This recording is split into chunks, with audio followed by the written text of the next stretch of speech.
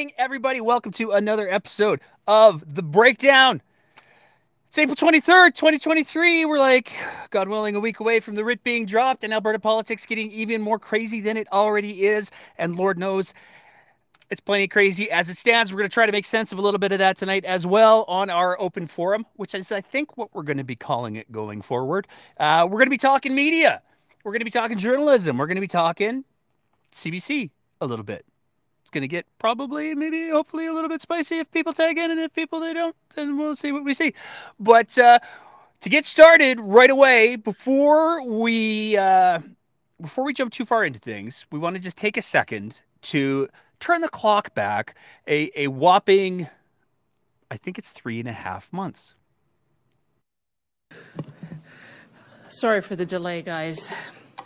But I do want to thank you for being here today. Obviously, I have a background in the media, understand the jobs that you have to do, and I have heard from my staff that you want to have a bit more opportunity to ask me questions directly on issues other than the issues that we're doing announcements on. So I know that Ralph Klein used to do this quite frequently, and so I'm happy to be able to accommodate that. And this will be the first, I hope, of many sessions like this.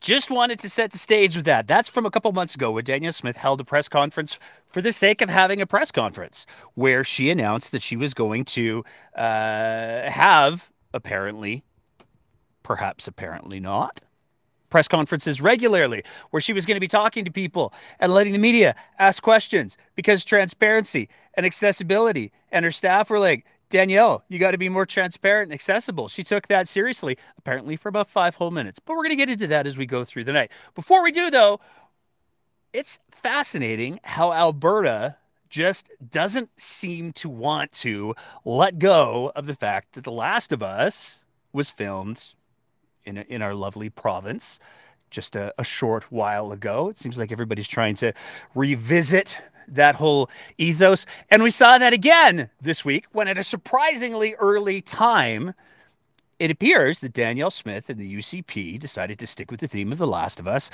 and they brought forward the reanimated remains of Stephen Harper. Been through some tough years since 2015, but the economy is finally hitting its stride again, and employment is booming. Yet that could all be derailed if the Notley NDP wins. We've seen what they've done before: job killing, tax hiking, anti-energy policies leading to mass layoffs, business closures, and recession.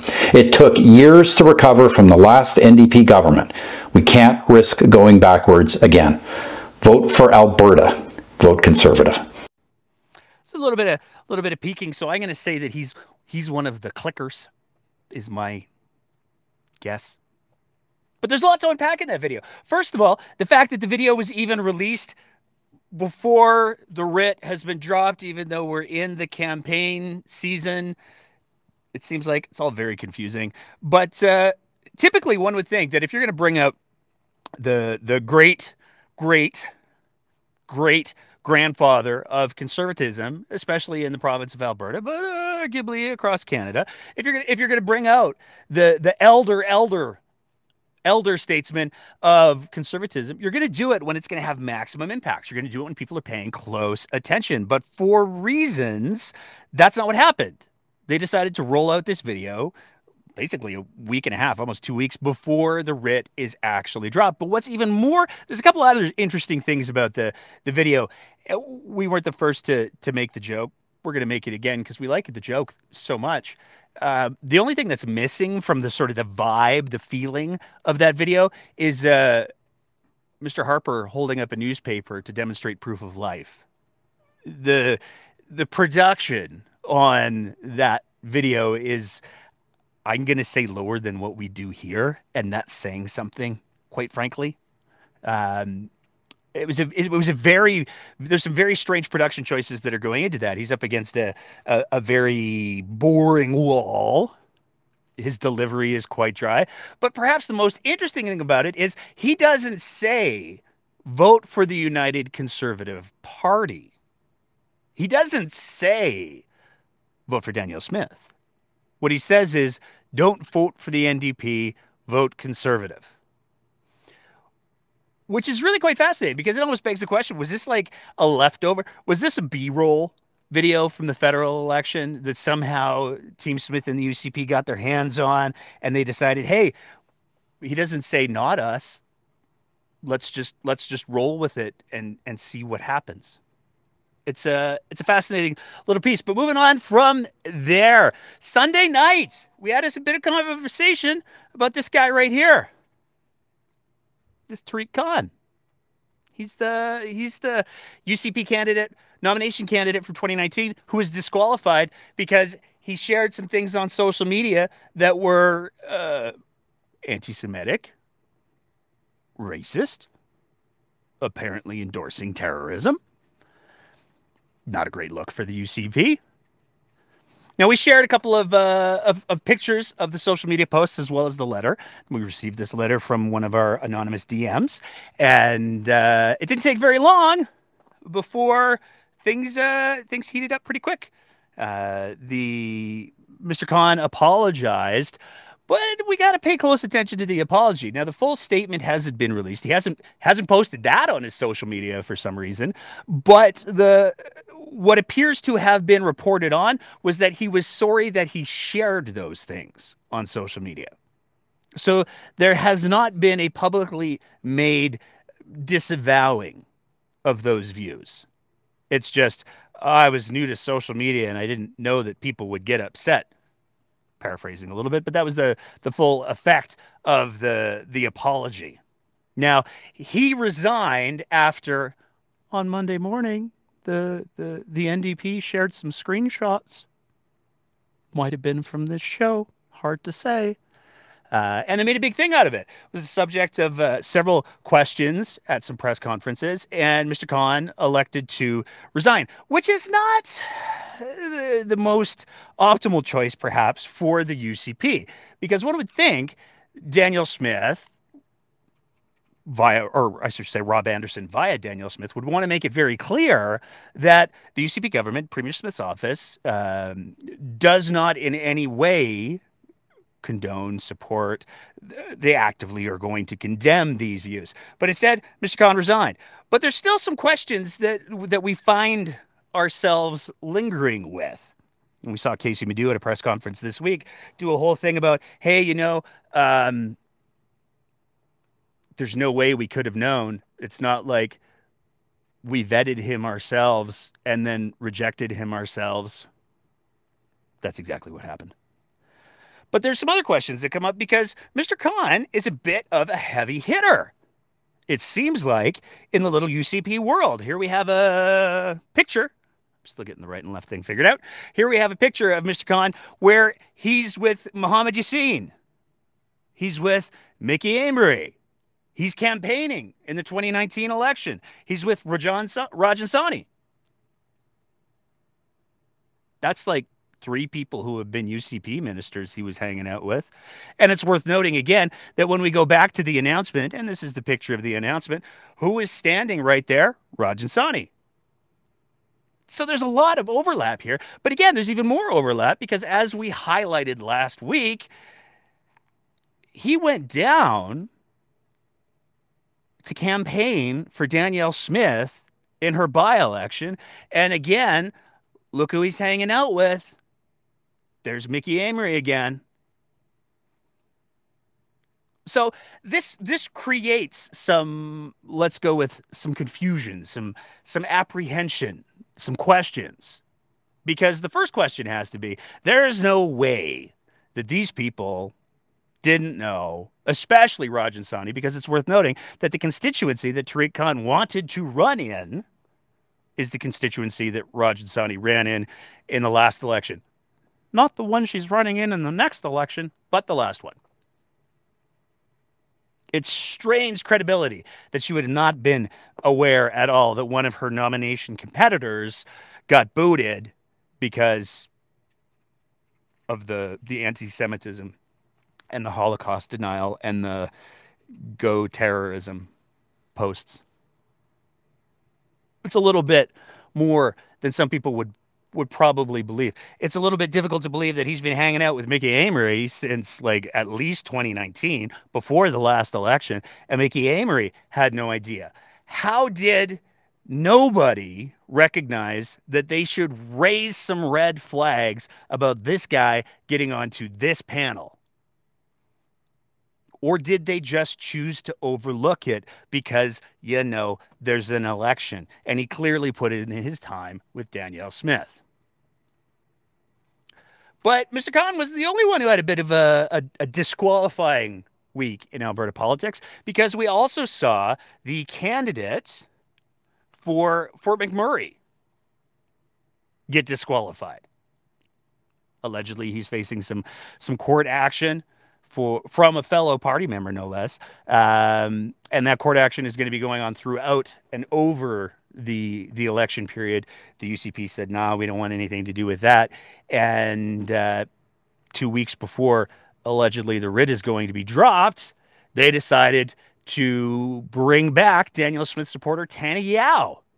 Now, there's a lot of complexity and nuance that's going on here, because Tanny is the UCP MLA. He's also the guy, you might remember, he kind of disappeared for a little while during the whole Aloha Gate period. They lost him for a good chunk of time when he was traveling outside of the country after the provincial government had said, hey, don't travel outside the country.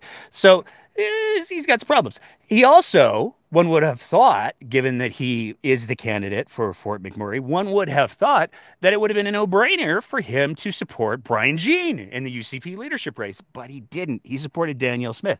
So now we've already seen there's an ex-deputy Premier, Thomas Lukasik, the Honorable Thomas Lukasik, who has come forward and said, yeah, this smells a lot like it was probably a hit job. This smells a lot like getting this close to the election. Somebody wanted to make sure that the very good poodle who supported Danielle Smith, who's a current MLA, somebody wanted to make sure that he stayed in as the candidate for the UCP, and maybe there was some chicanery. Maybe there were some shenanigans that happened in order to make this little move occur. But it wasn't all bad for friends of the UCP this week. John Horseman, who campaigned in the UCP leadership race for, I think it was about 10, maybe even a solid 15 minutes. He had himself a really good week. Some of you might remember John announced that he was going to be running in the UCP leadership race. He said that he was, he didn't come with any baggage. He was going to be a great guy to have running in the UCP leadership race. And then I think it was 15, 20 minutes later, he said, you know who's really, though, a great guy? That Travis Toews. He's the best leader. Of all of the leaders, he's the best. We should have Travis Toews running the show. I'm going to drop out of the race and endorse Travis Toews, almost as if that was like some sort of political strategy that some people have speculated on. I don't know. But it happened, nonetheless. Something else happened this week, though, because Mr. Horseman landed himself a nice little gig. He got appointed to the AIMCO board. And when we're talking about AIMCO, we're talking about pensions, which has been a pretty hot button issue over the last little while. Well, Mr. Horseman, who does have a background in finance, to be fair and to be clear, he was appointed to the AIMCO board. But the cherry on top, that's just so on brand. When we take a look at who appointed him, it was none other than President of the Treasury Board and Minister of Finance, Travis Toews. Because of course it was. Now, some other things that we got to talk about before we get to our main event. A little bit of housekeeping we got to deal with. And one of them has to do with an organization that we keep talking about on the show. We keep talking about them because they're super relevant to this next election. They're super relevant to provincial politics. We're talking about Take Back Alberta. They like to both minimize and maximize their role in provincial politics. It's well known that they were able to install pretty much half the UCP board in the last UCP AGM. They've been doing a fairly effective job of going around rural Alberta and making sure that they're taking over constituency associations to make sure that they're getting their candidates in. We saw one of the big guys for Take Back Alberta run the campaign for Livingstone MacLeod, I hope I'm pronouncing it properly this time, uh, she was backed by him. She's the same one who has that magical $1,500 in anonymous donations that were provided by Give, Send, Go, which have raised a lot of questions. Well, that's not the only constituency that they've been able to do this in. They've been able to do it across the province. Jennifer Johnston is another example of a Take Back Alberta affiliated candidate. And this is part of the problem that we're looking at, because as we get closer and closer to the provincial election, it's looking more and more like this is going to be an extraordinarily close election. There's some polling and some projections that have it within 1 to 2 seats. That's how many seats are going to decide who's forming government, the NDP or the UCP. Now, where this gets to be particularly complicated is when you have a slate, in effect, that have been put together, like Take Back Alberta. If they have 3, 4, 5, 10 MLAs who are on Team Take Back Alberta, if they go to Danielle Smith or whoever replaces Danielle Smith after she ekes out a tiny little victory, if she gets one, and they say, "Hey, Danielle, so we've got a list. We've got a list of some things that we'd like to have done. You're going to do them, or we're going to form our own little party and you're going to lose government. Or when you put up your next provincial budget, we're going to turn it into a non-confidence vote." So Take Back Alberta is potentially going to be in a place where they could have a lot of power. They could have a lot of sway over the current government. Now, Take Back Alberta has repeatedly said, no, we're not partisan. But there was a couple interesting things that popped up in their Telegram group this week. Benita Peterson, yes, that Benita Peterson, the one who stood outside of hospitals and called nurses liars for treating COVID patients. She put a couple of things in their Telegram group because she's one of their main organizers now. How to encourage individuals to vote Conservative. Free online workshop via Zoom, Sundays, 8 p.m. to 9:30 p.m. And then there's a link that you can register at.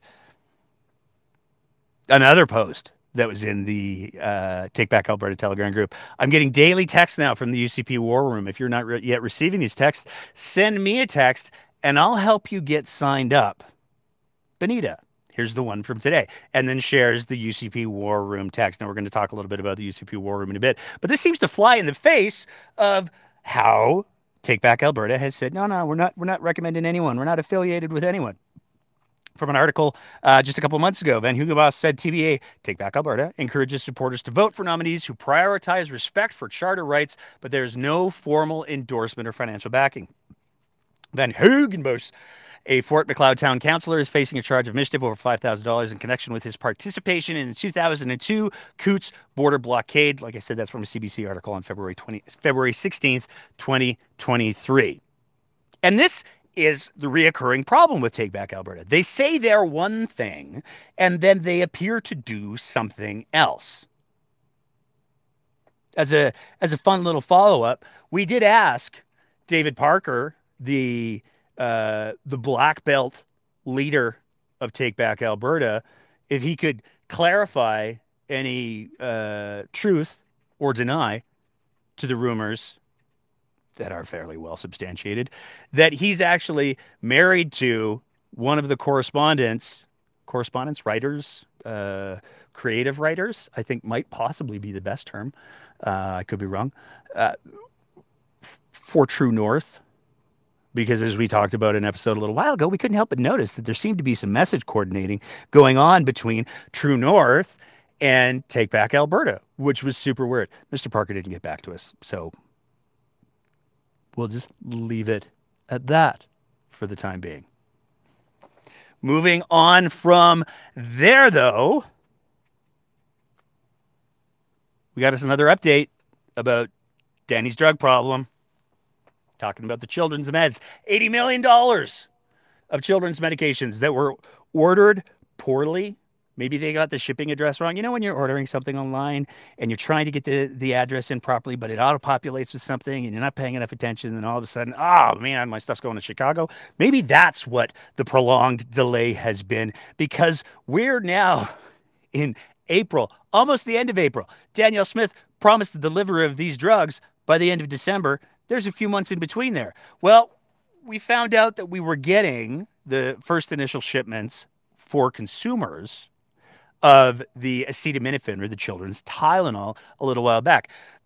Finally got word on the children's ibuprofen or Pedifen, which is, there's something just uncomfortable about that name. That's now going to be available, but kind of sort of. It's going to be split again between hospitals and retail, which is different than how it was originally announced. And it's really important to highlight that because there are more than a few people who are suggesting quite passionately that one of the reasons why we're seeing this stuff getting dumped into the hospitals is because they're dumping it into hospitals. They're dumping it into the healthcare system because they spend $80 million buying children's medication at almost double the retail price, where they screwed up the labels and they screwed up the caps. And now they're stuck with all of this product that nobody wants because nobody has any faith in it. And the dosing's different than the regular stuff that everybody's used to. And oh, wait, it turns out this stuff, the Pedifen, can't even be sold in other provinces until they receive approval. Which again highlights how mismanaged this entire process has been, how this is just a disaster from a procurement standpoint. Because one of the things that they justified at the beginning was, hey, you know what, we probably won't need 4 million bottles. We're going to share. If other provinces want them, they can have them. But that forces the question, why? Why would any other province say, hey, we can have the off-brand Danny brand medication. We just have to jump through a bunch of extra hoops, or we could order the stuff like we regularly do. The supply chain issues have been resolved. Why would any province want to go down that road? It doesn't make any sense. And it just perpetuates the disaster that this whole thing has been. Going to shift gears again and move on to a fascinating little event that happened this week in Calgary. So the Calgary Economic Development announced that they were going to be having a report to the community. At this report to the community, there was going to be a conversation with Danielle Smith, Rachel Notley. Got a lot of people's attention. We're heading into an election, and there's going to be Danielle Smith, Rachel Notley on the stage at the same time having a conversation. They've got some difference of opinions. It could get a little bit spicy. But at the very last minute, plans changed.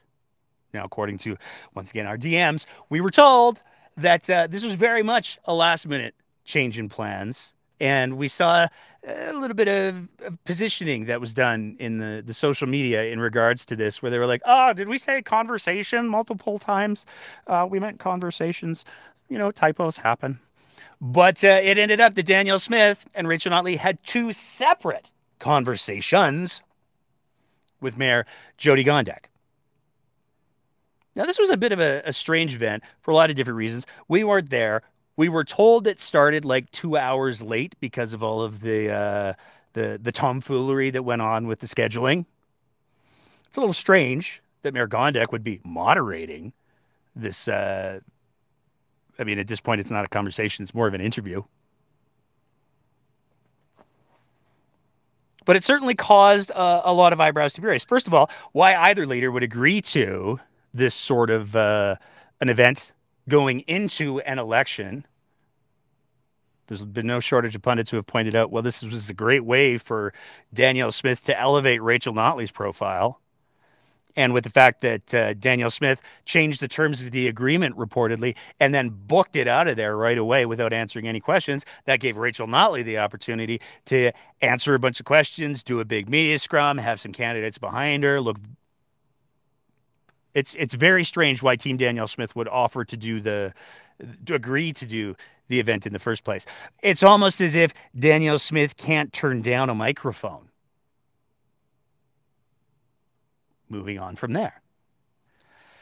And this is where we're going to start to get into our more robust content, because there's some things that we definitely have to talk about. There's a new article that came out in the Globe and Mail. It was the result of a FOIP request that was done by Alana Smith. And this FOIP request revealed that the UCP government has for some time now been looking at something called involuntary treatment, forced treatment. The basic idea is, hey, you know what? If we've got somebody who's doing the drugs, we don't want them doing the drugs. And if they're doing the drugs too much, subjectively, there's no objective measurement of that, especially when we're talking about the varying quality of drugs that exist on the streets. But if we decide that they're doing too much of the drugs, then we're going to force them into treatment. This is a huge, big deal for a lot of different reasons. The first one being, even the FOIP documents recognized that doing so is a major violation of charter rights. There's no precedent for saying to somebody, hey, I don't like your drug habit, so I'm going to force you to get treatment. There's no precedent for that. Not only is there no precedent for that from a legal standpoint, certainly there's a historical precedent. We've done a great job in this country over time saying, hey, disenfranchised segment of society, we don't like what you're doing, so we're going to force medical procedures on you. We can talk about forced sterilizations. That's part of Canada's history. It's not one that most people would look at and go, you know what? Maybe we got it wrong. Maybe we should go back and this time try it with drug addicts. Maybe if somebody's using drugs, maybe this time it'll work. Nobody, except apparently the UCP, is suggesting that we should do something like that. And I want to get right ahead of the false equivalency argument that I know is going to be coming. The vaccination piece is not the same thing. Nobody came to anybody's homes, took them out of their homes, forced them into a hospital where they had to get vaccinated. Everybody who did or didn't get vaccinated had a choice. Some of those choices came with privileges. Some of those choices came with consequences. But there was always a choice. It was never forced. And that is a tremendous difference. Because one would think, if the Freedom crowd, who didn't like the choices that they were given when vaccinations first started rolling out, one would think that they would be the first in line, starting up their trucks, putting their flags up high to say, hey, you can't force people into medical institutions to receive treatment. You can't do that. Oddly, we haven't seen any convoys this week for that. It's almost as if that's not what it was about.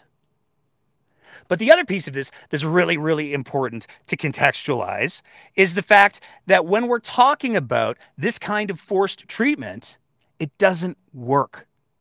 But you wouldn't know that if you listen to the press conference that we saw this week with Mike Ellis when he was asked explicitly whether or not this was something he supported.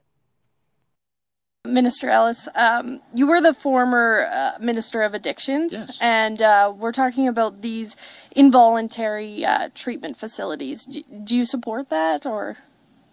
Well, it's a pretty broad question. I think I've been actually very public in saying that we would be looking at involuntary treatment options. Yeah, I mean, obviously, under the Mental Health Act, we do have involuntary treatment. And obviously, we have what is known as a Form 10. So police officers, if the person is posing a danger to themselves or others, can certainly determine that that person needs to go to get some medical treatment. I think that it can be argued that if somebody is overdosing and being Narcaned anywhere from 5 to 10 times a day, that person likely is posing a potential danger to themselves, and that we may have to do some sort of medical intervention in order to help save their life. So, all options are on the table. I think we have to do whatever it takes to make sure that we protect people. It's part of that recovery-oriented system of care. Thank you. Now, there's a lot to unpack in that little statement from Minister Ellis there, who, by the way, he's very proud to point out, is an ex-police officer, which pretty much makes him an expert in mental health and addictions, #sarcasm. But let's take a look at some of the things that he said there. First of all, he equated somebody using drugs with somebody who would be apprehended under a Form 10. Now, he's absolutely correct. A Form 10 is issued when somebody is a threat to themselves or to others, but the threshold for that threat is pretty freaking high. You have to want to die. Pretty much, period, full stop. There is a world of difference between somebody who is using drugs. Now, they may be using them recreationally. They may be using them to self-medicate. They may be using them because they fell down the rabbit hole of addiction when they were prescribed oxycodone, when everybody thought OxyContin was the greatest thing since sliced bread, and you couldn't possibly get addicted to it, but they did. They may have been failed by their prescribing physician. They may have been failed by the medical system, but to equate any of that to saying that that means this person wants to die is unbelievably irresponsible. Using Mr. Ellis's threshold that he talked about right there, are you drinking? Well, you know that it could cause liver failure. We're going to have to arrest you and put you in forcible treatment. Are you driving past the speed limit? Well, you know, we've talked about the fact that speeding has an increased risk of death. So we're going to have to arrest you and clockwork orange your ass. It's a false equivalency, and it's one that preys on fear. But he wasn't done with the false equivalencies or the preying on fear by any. As soon as a story like this comes out, just like when stories would come out with a previous minister, and it would be about the safe consumption sites and the problems at the safe consumption sites, immediately you would have activists who would come out that minutes, hours later and say, this is a terrible idea, it's awful, we can't do this, what we need is maybe more safe consumption sites or a so-called safe supply of drugs, or they would come up with all sorts of things, but they would immediately try to shut down the idea. And I'm sure that's going to happen today if it hasn't happened already. Just shut down the idea of involuntary treatment. I mean, again, these are largely activists. What do you say to those people who immediately jump on all of these ideas to try to deal with crime, social disorder, and addiction? Well, I say Albertans have had enough of the activists, to be honest with you. Boy, I want to be in a room when Mr. Ellis decides he's going to say that to take back Alberta. I want to be in a room when Mr. Ellis decides he's going to say that to Canada Action or any of the other groups that are, by definition, activists. There's nothing wrong with being an activist, and in fact, it is the only thing that holds governments to account. Before Mr. Kenney and the UCP government were in power, all of the work that they did to try to get more pipelines was activism. To just say Alberta is tired of activists, to dismiss activism out of hand, is incredibly irresponsible and short-sighted, especially when you consider that some of those activists are in fact experts. The only difference between an expert and an activist is the expert decides that they're going to take some time out of their day to try to raise awareness about the things and the stuff, whatever the subject is. There's no shortage of experts who have become activists. There's no shortage of activists who have become experts. When we take a look at organizations like Moms Stop the Harm, these are people who have been directly impacted, who have become subject matter experts on these issues because they had to.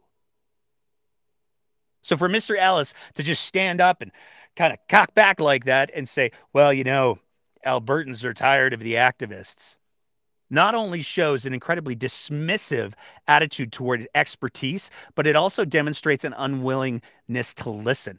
And there are some folks that we should be absolutely listening to. I'm going to play a video for you now. We're going to play it in full because it's critically important.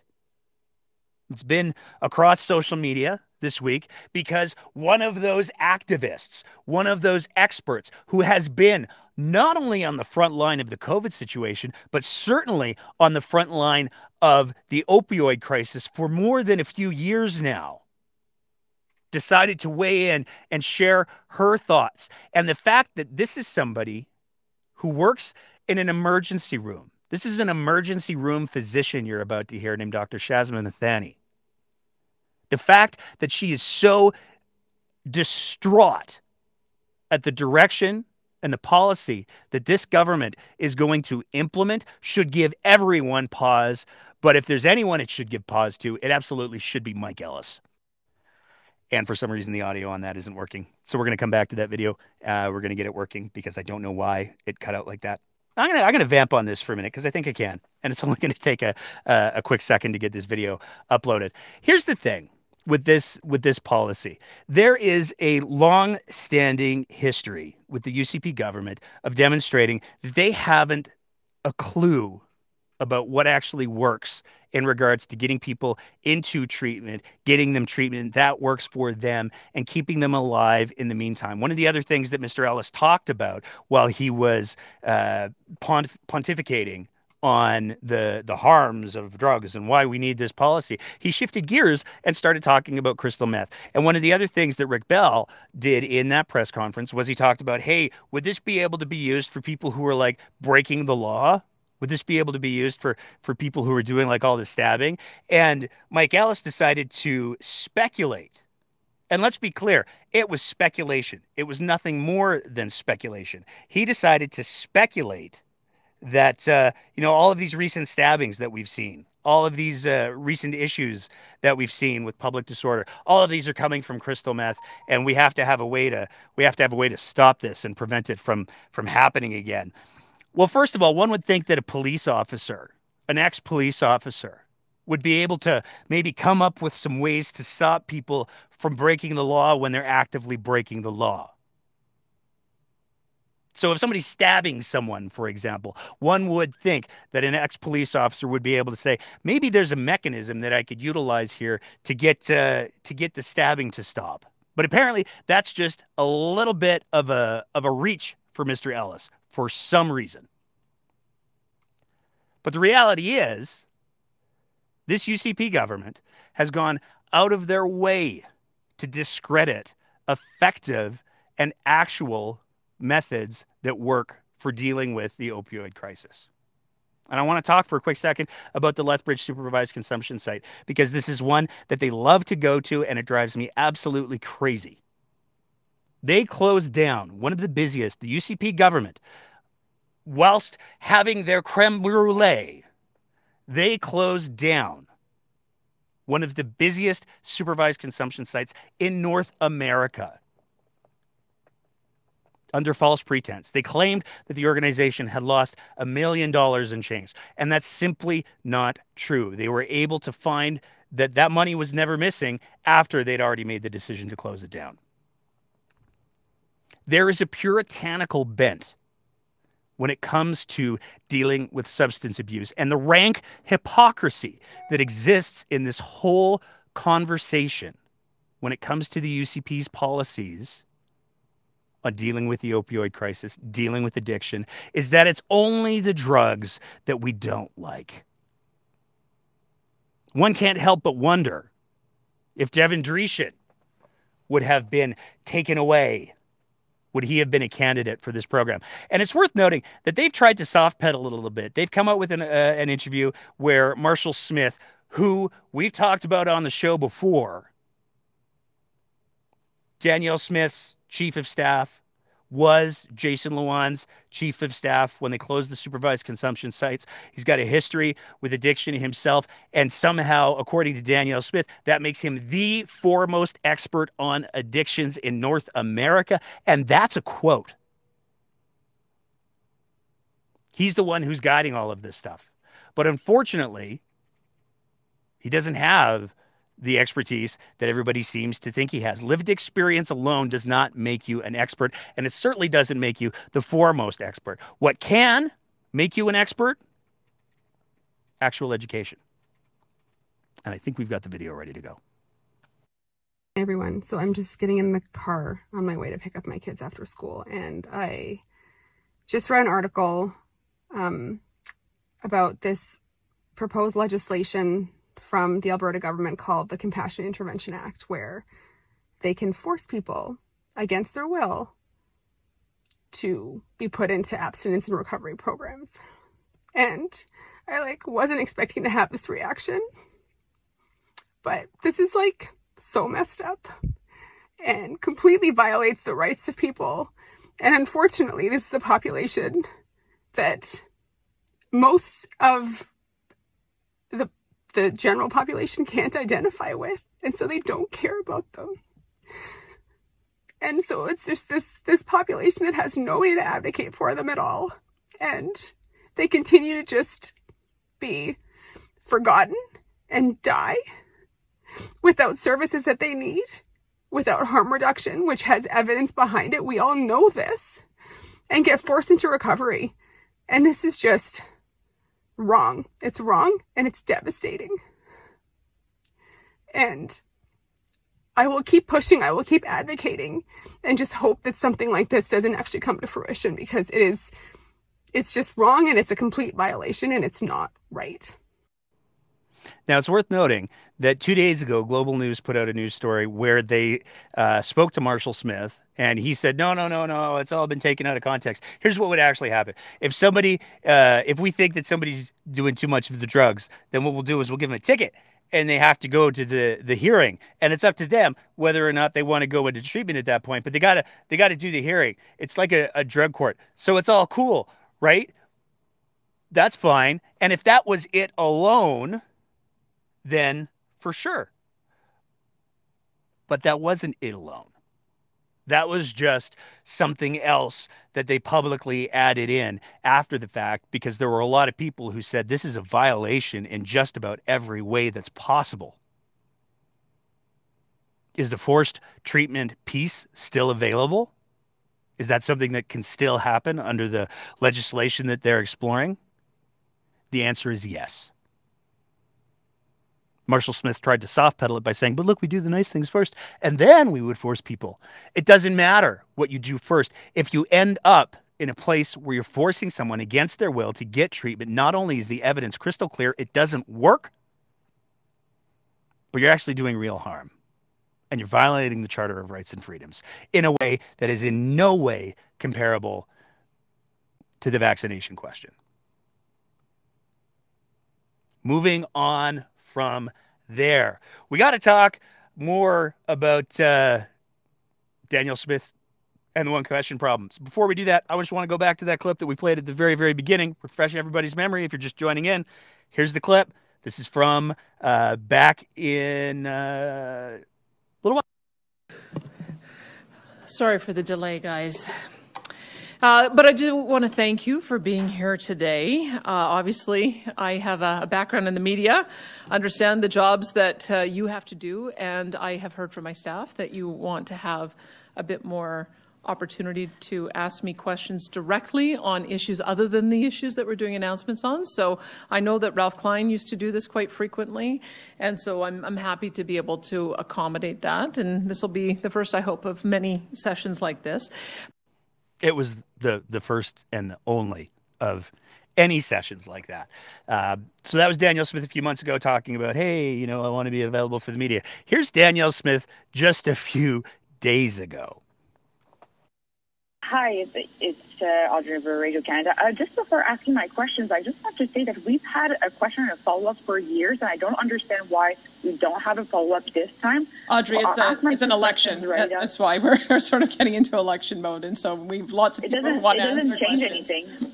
Well, lots of people want to answer questions, so we want to make sure we get to everybody. Thanks, Audrey. Go ahead, ask your question. Be happy to answer it. A little bit of a shift in tone.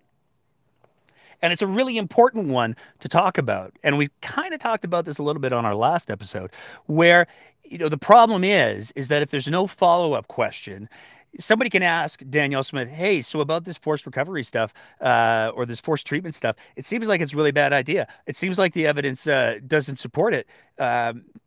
how are you pursuing? How do you justify pursuing this policy that is unquestionably just going to cause further harm and suffering to people who are already trying to navigate addiction? And Danielle Smith's answer can be, I really like bagels. Next question, please. That's why the follow-ups are so important. And if the follow-ups aren't allowed from a particular reporter or a journalist, then what that means is that they either have to coordinate and the next journalist has to give up their question, or there's just never going to be an answer. And we've seen, history has taught us that Danielle Smith, when she doesn't want to answer a question, she will tap dance all the way around it all day long. But that brings us to this week, because Mr. Casey Bedeau was asked a fairly similar question at a press conference where, oddly, he was doing follow-ups. And it's in fact worth noting that at pretty much every press conference, except for that last one, there have been follow-ups allowed. This policy only exists for Danielle Smith. Gosh, I wonder why, but let's go to Mr. Bedeau's answer. Just a quick question. You're taking follow-up questions from us here today. I'm sure you've heard about the Premier's one-question policy going forward. Is this something you're going to continue to do throughout the campaign, take follow-up questions? Listen, I support, the Premier's comment. We are in an election season. I think what the Premier was trying to get to is that there are more media folks than we normally have in normal circumstances wanting to get their questions heard. And so we would always make provisions for more questions. For example, I have been at events recently where we have more ethnic media wanting to participate. I think it's important that we create the opportunity for a wide range of media to participate. Thank you. Next one. Well, I'm sorry, Deputy Premier, you just said we're in an election. Has the writ been dropped? No. I think I've addressed your question, my friend. Yeah. No, that was my follow-up as well. You mentioned the election, so just want to be clear, we're not in the formal period, right? No. I was just trying to, go back to what the Premier said, which is that given the times that we're in, there are more interest in the upcoming election. There are more people, more media houses, more ethnocultural media wanting to ask questions ahead of the election. And so we are taking steps to make sure that we can hear from more media folks than usual. Any more questions on the floor? Thank you very much. If I could follow up on SAFEs, I just want to be clear, when you say take action, will Mr. Khan be removed from the Premier's Council? Now, I think it is, that would be a reasonable expectation. I haven't been briefed on what is next, but I think that would be a reasonable expectation. Deputy Premier, sorry, just right there, you said that the reason for this one question, no follow-up at Smith's events is so more media get a chance to ask questions, but on Friday at that press conference you were at, we only went to 6 reporters, 6 questions, and several people who were there in person, including CTV, were snubbed and weren't able to ask questions. Usually you take about 10 reporter questions, 20 questions in total, including follow-up. We're seeing less than a third of that now. So how can you justify that? I am not sure what you are alluding to, but I was at that media conference as well. I was in the room, and most of the people that were in the room that wanted to ask questions get to ask their questions. Not true. Then that concludes the announcement for today. It's the not true at the end that I absolutely love there. And that's one of the reasons why having effective journalism is so important, especially heading into the election. I love that video is long, but I love it because watching Casey Bedeau turn himself into a pretzel, trying to walk back not only his words, but Danielle Smith's own words, is really quite something to behold. But we had a little bit more action on this week because the press gallery, the group of journalists that make up the press gallery to cover the legislature, issued a letter saying, hey, first of all, this policy is kind of bullshit. Paraphrasing a little bit there, obviously. But B, you've been very vague because on one hand, you've said It's one question per journalist. On the other hand, at different times, you've said it's one question per outlet. We need to have some clarity here. What's going on? And there was some clarity that was offered at Danielle Smith press conferences going forward, reportedly, bearing in mind that this changes on a dime, but at Danielle Smith press conferences only, there will be one question per reporter, and that's it. It has nothing to do with allowing for more media outlets or media houses, as Mr. Badu said there, to get more questions in. As you heard the journalist in that clip point out quite effectively, they actually took less questions. So it's not about getting more access and more questions. Danielle Smith says dumb shit in front of microphones, period. This is an effort to try to mitigate Danielle Smith saying dumb shit in front of microphones, period. At a time where we should be seeing the highest level of transparency from anybody who's wanting to run for government, especially given all of the scandals that we've seen from the UCP side of the bench. But let's be clear, the UCP aren't the only one making some rules about how and when they'll interact with media. Madam, good afternoon. I understand it's your birthday. Indeed it is. Happy birthday. All right. Thank you for your saying that you would take questions and follow-up questions. I'm going to take that as your affirmation of openness and transparency when you're dealing with the media. So I do have to ask, the Western Standard news site and our Edmonton reporter, being fully accredited members of the press gallery, why has your party cut us off from receiving the NDP press releases and media advisories? Well, sir, I very much appreciate the question, and I do appreciate you being here, and thank you very much for the birthday greetings. However, as much as we have in the past taken questions from your bosses, your institution, unfortunately, your publication recently has been engaging in very active homophobic, discriminatory, hateful editorial positioning as it relates to some of our caucus members.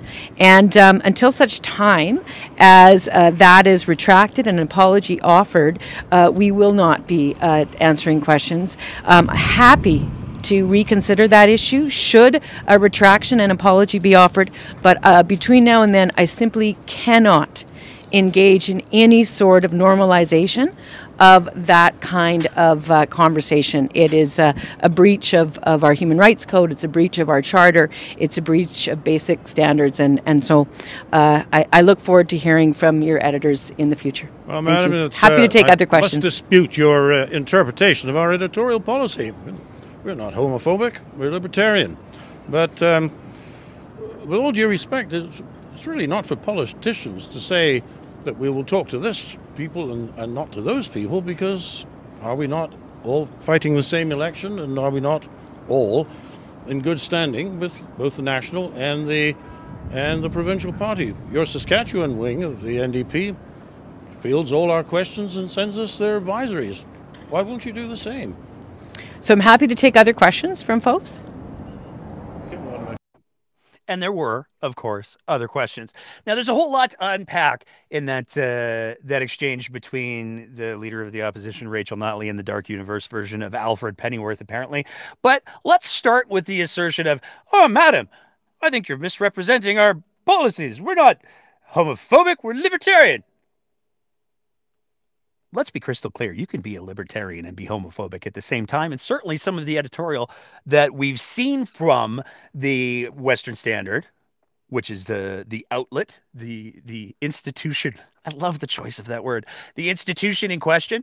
There has been no shortage of homophobic and not libertarian views. So much so that one of the writers has actually gone so far as to issue his own apology.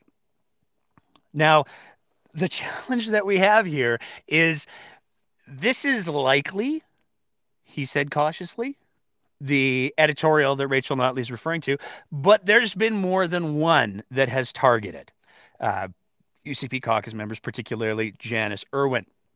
Now, we'll read the statement here. This came after a profoundly inflammatory, homophobic, transphobic article was written by Raheem Mohammed. His apology reads, "I'd like to apologize unreservedly for both the tone and content of my article, Are Albertans Ready for Education Minister Janice Irwin, published yesterday in the Western Standard." And here's where he admits it. "In a shameless bid to drive traffic to the website, I knowingly loaded the article with harmful queer transphobic tropes and dog whistles, paying zero mind to the damage my words would do to thousands across Alberta and beyond. I've since had a chance to reacquaint myself with the statistics on violence against queer and trans youth, and I'm truly mortified by my own words. I'll be making a donation to Unison Choruses Canada as a small act of penance, and I'll be taking a break from both commentary and Twitter." Now, that break didn't last very long. And while the Western Standard did delete that article, they didn't apologize for it. And there's a boatload of other articles that they haven't apologized for, a boatload of other editorials. This was just a quick little search of their webpage, and it gives us the headlines, "Irwin has no one to blame but herself. Protesters shut down drag queen story hour in Grand Prairie. Drag queen performed at NDP political meeting, was receiving money from kids. Another display of filth and vileness at drag show hosted by Edmonton Unitarian Church." It just goes on and on and on. So it's understandable why an organization like the NDP might say, hey, you keep not only writing stuff that walks right up to the line of hate speech, but you're specifically targeting one of our MLAs, and we're not okay with that.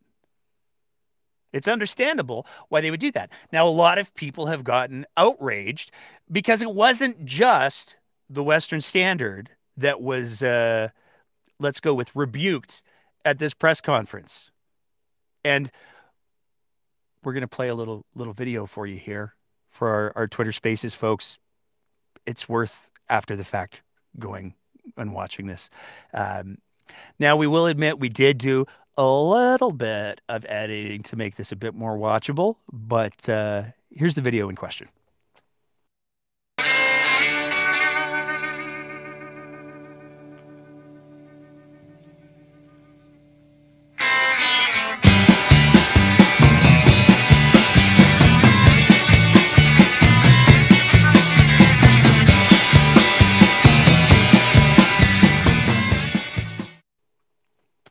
Angry Caillou, Cian Bexte, and his institution, the Counter Signal, were also refuted, removed, rejected at the NDP press conference.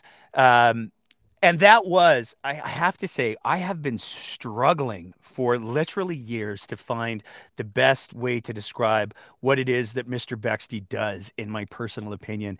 And somebody threw it up on the Twitter machine, and it was perfect. It's performance art. It's not journalism. It's performance art. And you see it perfectly in that clip where Mr. Bexte puts his hands behind his back to make it look like he's been handcuffed. He wasn't handcuffed. He was putting on a show. And the show continued because over the next couple of days, we saw a statement of sorts from the Counter Signal, where the Independent Press Gallery of Canada condemned Rachel Notley. They called her out for removing Mr. Bexte from the private function, which is what it was. We'll talk about that more in just a couple minutes. But this is where we have to talk a little bit more about what the Independent Press Gallery of Canada is. We talked about it on our True North episode because it's run by the same people. Candice Malcolm formed the Independent Press Gallery of Canada after a bunch of right-wing performance art institutions were rejected from covering initially were rejected from covering federal debates. Now, they sued their way into those debates, arguing that it would cause irreparable harm to their audience if they weren't able to cover them. And because of the short time period, the judge did say, okay, well, you can go in. But that's where we saw for the first, and certainly not the last time, Mr. Bexley asked a question and a politician say, yeah, I'm not talking to you. So the independence of the Independent Press Gallery of Alberta is certainly a little bit questionable. But where it really starts to get interesting is we also saw the UCP War Room, because they didn't learn from the first one. They started up their own war room for the election. We saw the UCP War Room decide to double down on this messaging from the Independent Press Gallery of Canada. And they included a little picture there of little Cian. Look at him. He's got his hands behind his back. Looks very traumatizing. How he chose to put them there to walk off on camera. And it's picture perfect how, as you saw in that video, and if you didn't see it, you should go back and watch it because it's awesome. But if you go back and watch it, you can see Cian locks eyes with the camera that's filming this whole, I don't know, is it interpretive dance? I'm not sure what to call it. But this gets to our big topic of the evening. And this is where, after I've done the little things that we wanted to clarify here, we're going to invite all of our Twitter Spaces audience to come in and weigh in with their thoughts on this situation. Because the reality is, media and journalism has gotten way more complicated than it has ever been before. And a lot of this has to do with the advent of the internet. Now, historically, if you wanted to do any kind of broadcast journalism, you had to have a venue by which to do that. And historically, those venues, the airwaves were regulated by the government. And they were regulated by the government because those airwaves are supposed to belong to the people. They are the property of the people. And so making sure that the people had some say over what was broadcast and who got to broadcast and how they broadcast responsibly was a really important piece, because there were standards. Now, those standards were typically upheld by the CRTC. But with the advent of the internet, all of a sudden, literally anybody with a cell phone and some free time can start to produce content. That's the whole reason why we're able to do this show. But there's a difference between producing content and producing journalism. Journalism has standards and practices. It has certain requirements. And there's a lot of mis and disinformation about journalism that's really important to highlight. We heard Alfred Pennyworth in that video clip where the exchange with Notley, where he was talking about, well, we're accredited, so how come you won't send us stuff? Accreditation is something that's received from an organization to a journalist. So you can be accredited to cover the legislature, but you're accredited to do that by the legislature. Being accredited at the legislature doesn't mean that you're automatically accredited to go cover the Olympics or to cover a private event. Private events are still private events. Private events, particularly on private property, are private events. And nobody owes anyone any kind of legal responsibility to answer their questions. Historically, the way that that's been managed has been, if you subscribe to the standards and practices that exist inside journalism, if you adhere to those, then you would be allowed into these private functions, these private venues, where you can have access to the people who are doing the things. So Rachel Notley in her press conference, for example. That's how it's historically worked. But what we've seen over the last bunch of years has been a bunch of people who have figured out, hey, I got this really nice camera on my cell phone. I could go down to Rachel Notley's press conference and I can have a temper tantrum if she doesn't answer my questions. And I can turn that into a whole lot of subscriptions. I can turn that into a whole lot of rage farming. And we're seeing more and more coordination from some of the people who are operating these institutions.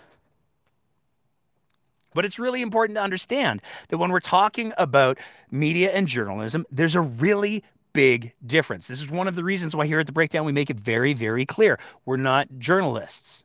We try to share information, and we certainly try to entertain, but we have not, nor will we ever claim to be journalists, because we don't follow all of the standards and practices that journalists do, in part because we don't have the funding for it. But that's okay. It's also really important to understand that doing real journalism does require resources. It does require supports. It does require editors. That stuff doesn't come for free.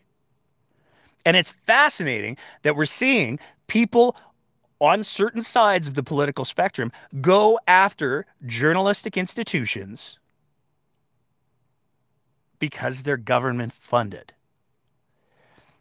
And I want to take a quick sec to talk about this whole defund the CBC bullshit, because that's what it is. There's no journalistic institution that hasn't made mistakes. It's how that institution responds to their mistakes that's what really matters. There's no editorial control between the federal government and the CBC. That's part of the reason why certain segments of the political spectrum have taken it upon themselves to start their own media wings, to start their own media organizations. And you can see in the episode that we did on True North, there's no shortage of people who stood up at the time of the fake immigration swearing in and said, well, this makes it pretty clear. Sun News Media is the official propaganda wing of the Conservative Party. Now, you could do with that what you will. Those statements are in that episode. But the reality is, there's no editorial control at the CBC by the federal government. They are funded in part by taxpayer dollars, sure, but so is Postmedia, so is Global, so is CTV, so is every major journalistic entity out there. Because here's the bottom line. People don't pay for quality journalism enough anymore.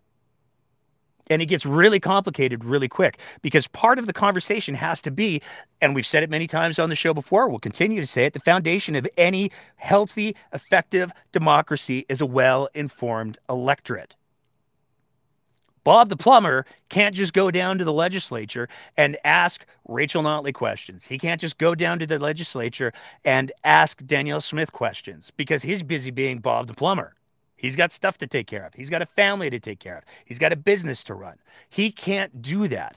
And that's the role that journalists are supposed to fill. But what's happened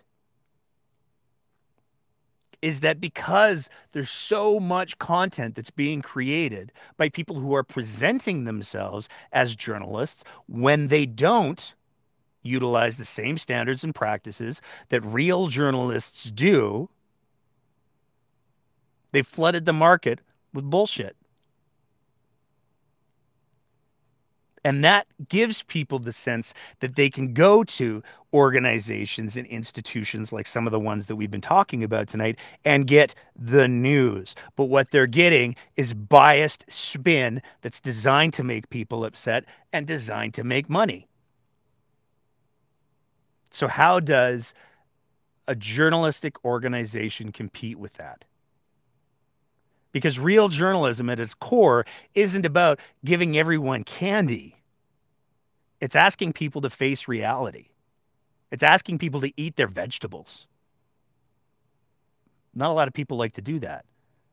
So if I can go to outlet X and feel like I've been informed, as opposed to going to CBC or Global or the Tyee or whatever, why am I going to do that? And we've seen a atrophy that's occurred in journalism, not only because a lot of these outlets have been bought out, but also because the money just isn't there from advertising anymore.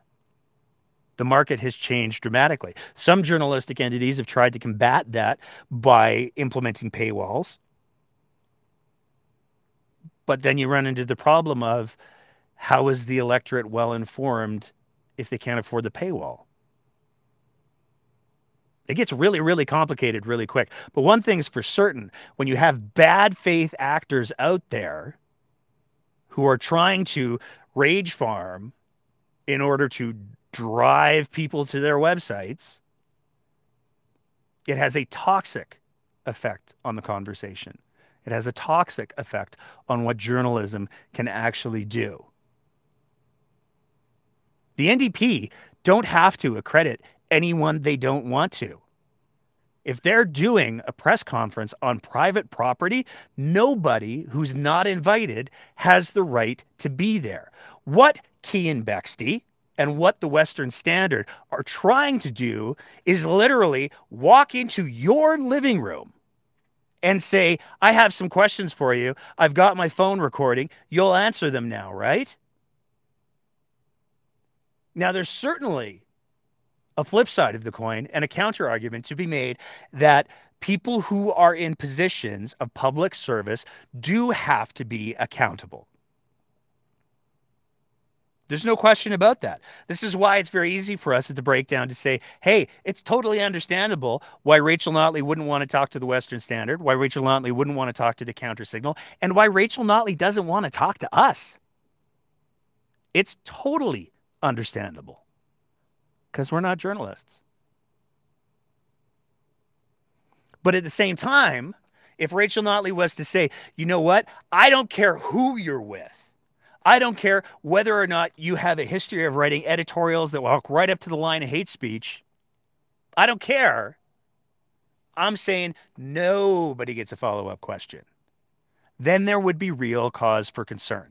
Equating what Rachel Notley is doing with what Danielle Smith is doing is a false equivalency. It doesn't work. Now, there's some very real concerns to be asked. Some very real questions to be asked about how the NDP is making decisions in regards to who gets accredited, who doesn't, what their media policy is. We've done literally, I think, 6 episodes on how much control the NDP exercises over their message, not only externally, but internally.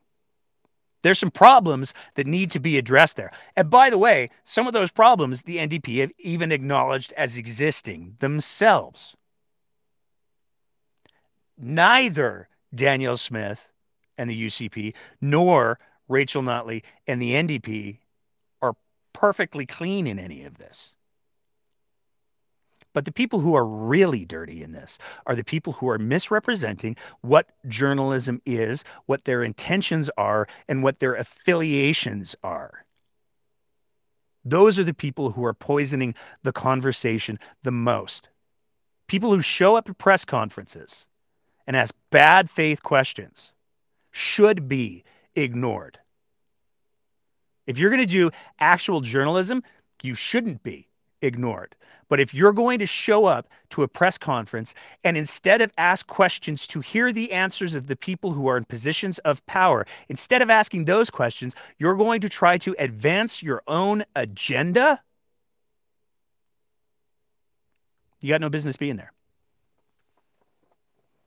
We've already got a couple of people lined up on the Twitter Spaces, so we're going to get right into it. First of all, and I think we might be talking about children's meds, but I'm not entirely sure.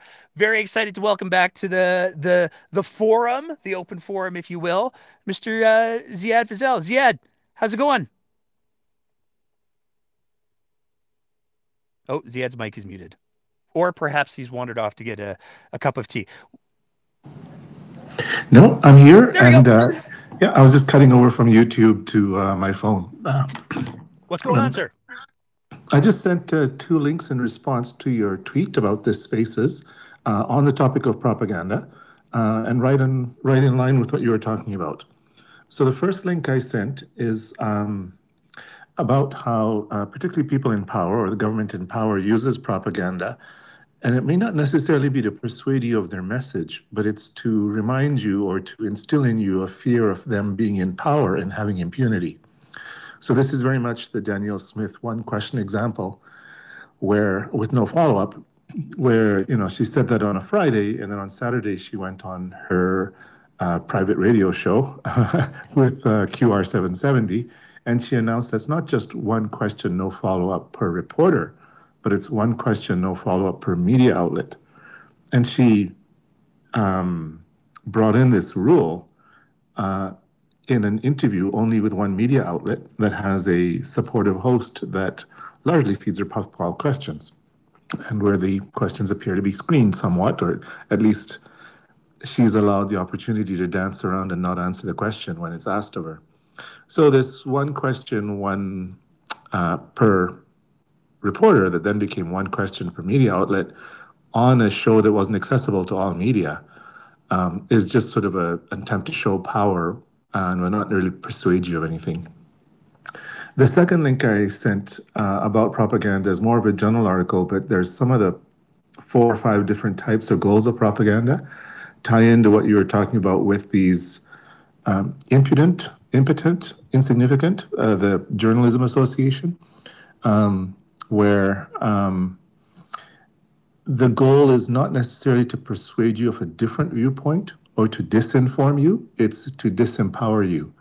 It's to leave you confused and unable to make a decision, unable to discern between the truth and the lie because you're being gaslit so much. And you're being gaslit by people that claim to be independent journalists. And yeah, the point you're making, we don't get a chance individually to ask Danielle Smith or ask the cabinet minister a question. And we haven't had question period in the legislature for a long time.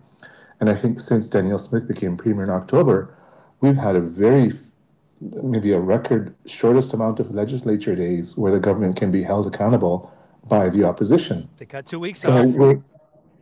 Yeah. I'm sorry, go ahead. They cut 2 weeks off. They cut the first. Danielle Smith has only had 2 sessions since she became premier, and both of them she's ended a week early. Yeah.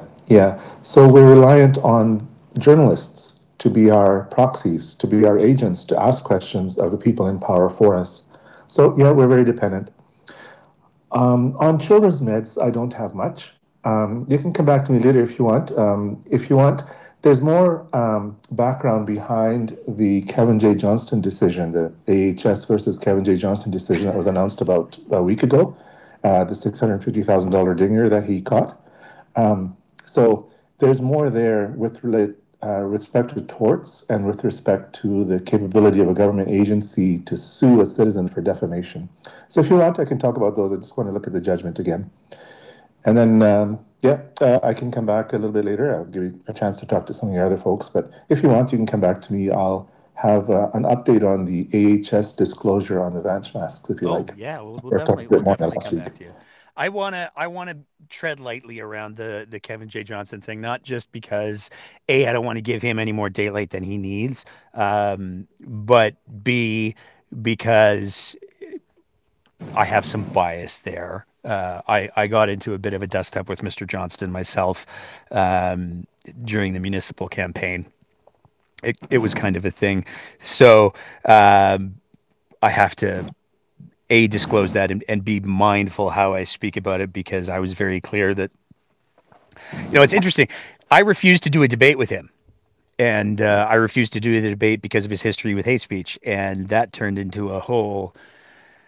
Boy, he doesn't like having the mirror held up, I'll say. So I would have loved to have been in the room when the judgment was handed down. But we will come back to you, Ziad, because you're right. We do have a few extra people in the Ricks today. We're going to go through everybody. If you stick around, we're going to work our way through it. We got Lynn, and I'm going to add Lynn in right now because I always enjoy hearing from Lynn. I hope I haven't made you too angry tonight, Lynn. What's going on? No, you just have so much going on. True question. Since Tanny or Brian Jean's office won't answer their phone or call me back, of course not. Seriously, this is why we need journalists. And of course, we don't have hardly any left in Fort McMurray. But,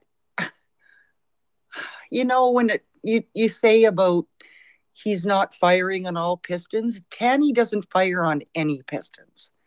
But what is going on? Like, when I look across the river, whose signs am I going to see? I mean, that depends, because, one of the things that we saw, Thomas Lukasik, spoiler alert, we've got a really spicy episode coming up on Wednesday. Oh my God, are you having Thomas on? We did already. We were just in the process of editing the interview. It'll be up for our Patreon folks tomorrow. But yeah, we got Thomas on, and it's just it's a spicy meatball. I'm not gonna lie. But as Thomas has said, yeah, right now, UCP caucus and ministers are apparently having a debate with Danielle Smith about, hey, we would really like it if your name wasn't on the signage because we want a fighting chance. So, I get that. Whose signs are you going to see? I guess it'll depend on what the final version goes to the printer. But no, am I going to see Tanny's name or am I going to see the other guy's name that I can't remember right now? You will see Tanny's. Because it's this is one of the things where if you take a look, and this is where the UCP bylaws have already been arguably walked all over. As per the UCP bylaws, Danielle Smith has the opportunity to name 4 candidates. And she maxed that out a while ago, but there's this other little subheading in there that says, but the board can override any of these rules. And the board has overridden the rules and said, yeah, because we have a plane on fire falling out of the sky. We're going to let Danielle Smith name some more candidates. So the party ultimately gets to say. Okay. The constituency association can have the nomination, but the party is the one who does the vetting, and the party is the one who decides who's running under the party banner. It's unbelievably not in line with the grassroots guarantee and all of that. But at the end of the day, as Mr. Kenney said when he first took office, it's the person who's sitting in the leader's chair who holds the pen. Okay, but just for me and my, people that I might influence, who's the Take Back Alberta candidate? I actually don't know the answer to that question. And I have to be careful because one of the things is, while Take Back Alberta has very clearly worked with and supported some folks, they're very, very careful about who they endorse or organize for. I mean, it's very easy to look at Chelsea Petrovich and say, well, Marco Van Hugenbos was her guy in that campaign. So clearly that's what's going on there. And certainly we can look at Jennifer Johnston and see that David Parker was involved in supporting that. But so that's a question I need to ask. I mean, I've already asked Brian Jeans both his offices, and I was promised to call back a week and a half ago. I left messages last week in Tanny and his about their stance on Take Back Alberta, and surprisingly, no one's called me back. Well, he could be in his condo. Maybe it's the wrong number. Maybe you need to call the admin. I'm just joking. No, and this is one thing that I think you're absolutely right on, Lynn. I think especially when it comes to UCP candidates in this election, because of the influence that Take Back Alberta potentially could have over government, I think that it's incumbent for any UCP candidates to make it clear where the stance is. And if they're in bed with Take Back Alberta, if that's whose team you're playing on, that's entirely your prerogative. But you should at least be clear about it. I think we all need to ask the UCP candidates in our districts if they're on their side, because I think that's a key thing right now. Now, when it comes to, this is a question I'm going to ask them again next week. When it comes to this forced, whatever you want to call it, I mean, if you live in Fort McMurray and Brian Jean doesn't live far from the homeless people, you get to know them through the different programs in town.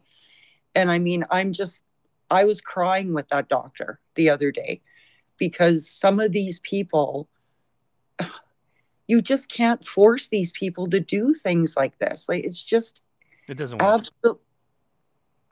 It just breaks my heart. I just don't understand what they're doing. And so I'll ask them that question, but I'll let you go on to another person. Thanks for your information, Nate. And I'll try and figure out who Take Back Alberta is supporting in this. If you find out, please let me know. I'll DM you. Perfect. Thank you so much, Lynn. Okay. Good night, Nate. All right. We have Cassandra is next in line. So we're going to bring Cassandra in, and then we have Herc and the Crow. which I'm hoping is a Brandon Lee reference, but we'll get to that in a bit. Cassandra, what's going on tonight? I have so much to say. I wanted to talk about the first part, but I'm actually going to talk about, because we were about the journalistic part, because we're talking about press galleries, and there was something that happened with Rebel News. There's actually something on the Canadian Association of Journalists website, and it was a press release they made in August 2020, and it was the National Board of Canadian Association gathered for regular meeting. One of our main agenda items was to discuss recent news of the Alberta Legislative Press Gallery's refusal to issue membership to employees of Rebel News. Now, it talks about Postmedia also decided to pull its newspapers from the press gallery, and basically the CAJ respects their prerogative to operate their newsroom as they see fit. We are concerned this decision could place its journalists in a difficult position. But it also goes on to talk about press galleries are independent, self-regulatory bodies that have been long part of Canadian legislators. They're recognized by the Speaker to oversee the press accreditation process and other rules for legislative journalists. Press galleries have a right and responsibility to admit as members only those who meet the standards and definitions for journalism, so long as the process is transparent and fair. It also talks about another time when I think the NDP had led government blocked access to the legislature to members of Rebel News. But it also talks about Rebel News admittedly having its credentials denied by the press gallery itself in the Parliament. So it basically has this long history of doing it. But what's more interesting in this article, and I won't read everything, of course, is that it talks a lot when it's talking about Rebel News, it's talking about a lot of the same kinds of behaviors that you were just discussing in regards to Western Standard. And so they outline a lot of the same behaviors. And this is again, it's the Canadian Association of Journalists. And I'll skip down. So it says much of this is openly posted in their, okay. So the Canadian Association of Journalists has previously noted inconsistencies with our suggested code of ethics, particularly the following points. We do not allow our own biases to impede fair and accurate reporting. We carefully consider our political activities and community involvements, including those online, and refrain from taking part in demonstrations, signing petitions, doing public relations work, fundraising, or making financial contributions. If there is a chance, we'll be covering the campaign, activity, or group involved. And and they go on to say this replaces Rebel News outside the definition the Canadian Association of Journalists uses to distinguish our members. This distinction was similarly reinforced by Justice Derek Green as he considered who has constitutional protection as a journalist in the context of, it names the Justin Brake case. I'm not familiar with it, but it says in the decision on March 28, 2019, Justice Green stated that one condition for constitutional protection was that he or she, the journalist, is not actively assisting, participating with, or advocating for the protesters about whom the reports are being made. And it goes, so they basically denied access to the Canadian Association. Rebel News journalists don't have membership to the Canadian Association of Journalists in closing because of that. And it's for a lot of this very same things that you outlined when you were talking about some of the behaviors and actions of Western Standard. And that's my thing. No, I totally agree with you. And I think that there's two ways to kind of look at it. I think that empirical reading of what are the standards and practices, what are the rules, that is critically important. But when it comes to Mr. Levant and his journalistic credentials, you don't have to ask anyone other than Mr. Levant. Because in 2014, he testified in court, I'm a commentator, I'm a pundit. I don't think in my entire life I've ever called myself a reporter. So Mr. Levant, when pressed under penalty of law, is apparently the first to admit that what he practices is not journalism.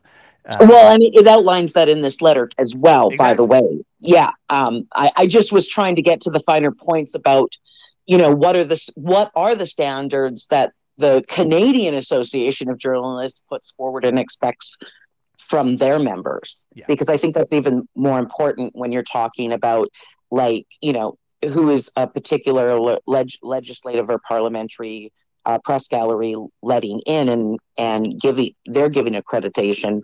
But there's another form of accreditation, and that's this Canadian Association of Journalists, and they seem to have a different standard than maybe what's happening. I think every organization does. I mean, I've had people reach out and say, hey, we would accredit the Breakdown to cover this event. And we've said, oh, God, no. We don't want that because we don't want to blur that line. We'll go to events and we'll hang out and we'll make jokes and maybe get some B-roll. But we do not want to misrepresent ourselves in any way. And I think that, the thing that I wish that the Keean Bextys and the Western Standards understood is you don't get credibility because of the lanyard. You earn the lanyard with your credibility. The credibility comes intrinsically from the work that you do. It doesn't come from the piece of paper.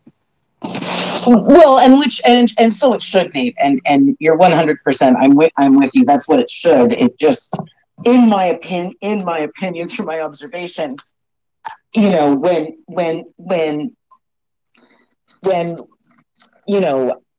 press galleries who are journalists, the press gallery is they're journalists deciding who gets to be a part of that.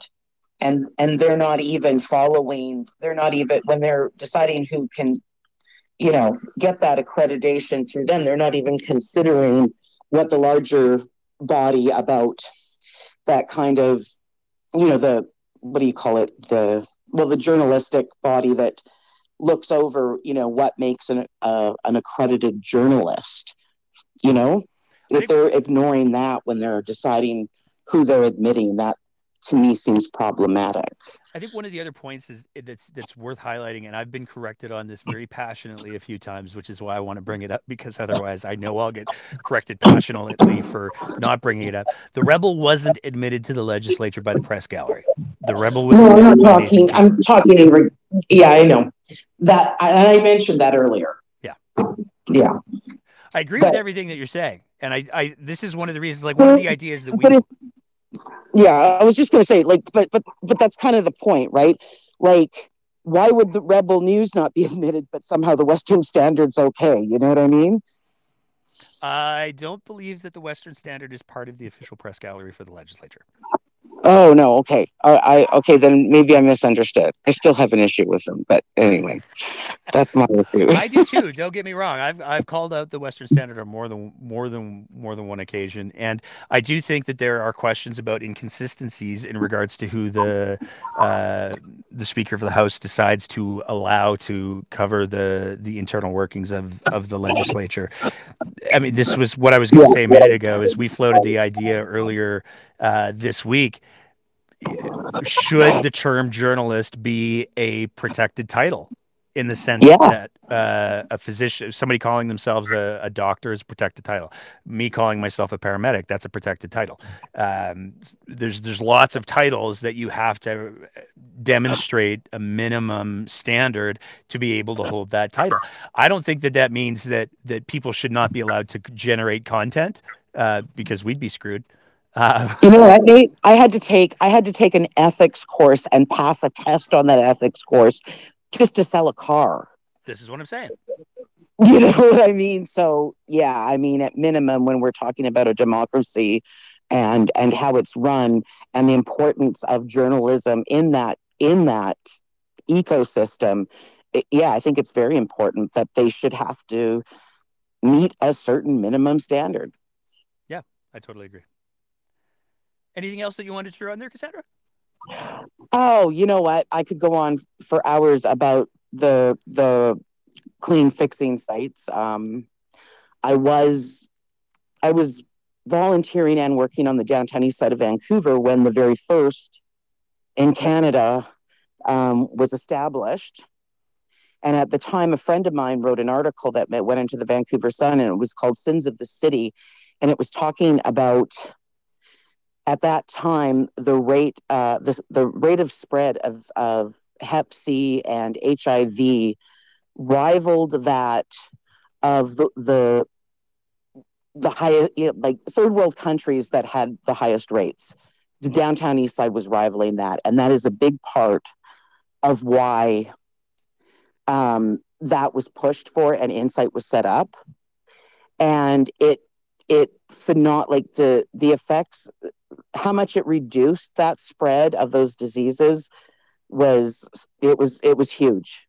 And it did it very quickly. But it also did another thing, and that was because there were nurses on site, it also avoided and prevented death and even hospitalization from overdoses and stuff like that. And so saved a lot of lives in a lot of ways. And they're very important. It's a very important harm reduction tool. And it's also a place where addicts, when they're there, can access resources that might be harder to access, but because they have to go there, and or it's a place to go where they can be safe in administering, their drugs, and it tends to give them more opportunity to access those resources as well, which is another reason why it's an important part of, reducing deaths and even helping people overcome addiction. Absolutely. And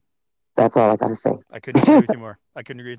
And we've done bits where we've taken a look at the numbers as well on the impact and the diversion rates that supervised consumption sites offer, where they are able to get people into treatment, are actually impressively high.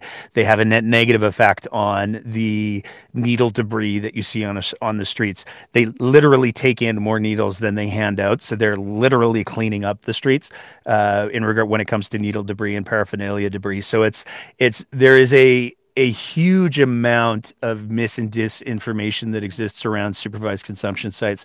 But the reality is that all of the evidence shows that they do an incredible amount of good. And it makes you brought up East Hastings, so I'm gonna jump into that one because that's one of my biggest pet peeves. Anybody who talks about the situation in East Hastings and whether or not the supervised consumption sites and the measures that have been done there are effective or not. We see these documentaries that get produced where people are like, "Oh, it's the worst thing that's ever happened." No, the reason why East Hastings exists and the reason why it has had the challenges that it has is because of a failure of the mental health system when the BC government closed a bunch of institutions, threw people out on the streets without any supports, without any protections, and there were people who preyed on them and abused that situation. Period. End of Oh, sentence. 100%, Nate. I'm very well. Obviously I know a lot about it, and you're 100% correct. And I just want to say that that is 100% a big part of the problem. It makes me crazy when they try to present it as, "Oh, it's just the drugs." No, it's not. And if you're going to talk about it that way, cough, Marshall Smith, cough. You don't have a clue what you're talking about. I mean, there's all kinds of things that stem out from it too. Like, I mean, a lot of people that end up homeless might not be addicted when they become homeless, and they might become addicted. Women that are trafficked into the sex industry often go unclean, and they end up addicted because it's a coping mechanism. And it's the same with mental health. All of these things, a lot of times when you see people on the street, many of them had, if you sit down and talk to them, had very illustrious lives and were even middle class and higher at one time, and something significant happened in their lives that drove them there, and often the addiction comes later. Yep. Love it. Thank you, Cassandra. I appreciate that. We've got one other speaker that I want to get to before we go back to Ziad, and this looks like it is Herc. So, Herc, I know you've been waiting for a little while. Thanks for sticking around. What do you got to say? Greetings, sir. I am an American activist who's been trying to learn about Canadian politics, and when I heard Jagmeet Singh call the truckers terrorists, I went on Spaces and started saying, no, Singh and Trudeau are the terrorists. And a Canadian lawyer came in and said, if I was Canadian living in Canada, that I could be incarcerated just for calling Jagmeet and Trudeau a terrorist.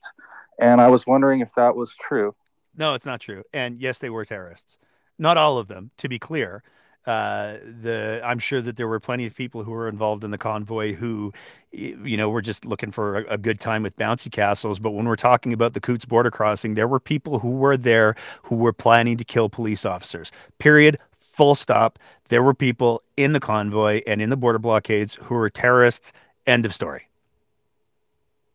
I don't have a problem saying that, and I don't think I'm going to go to jail for saying that. But if you're bringing weapons to an illegal border crossing, and you have openly said that allegedly openly said that you were planning to kill police officers, you're prepared to kill police officers, if you're providing speeches at that illegal border crossing when you are saying let's make this our Alamo, I mean, there's some American history for you.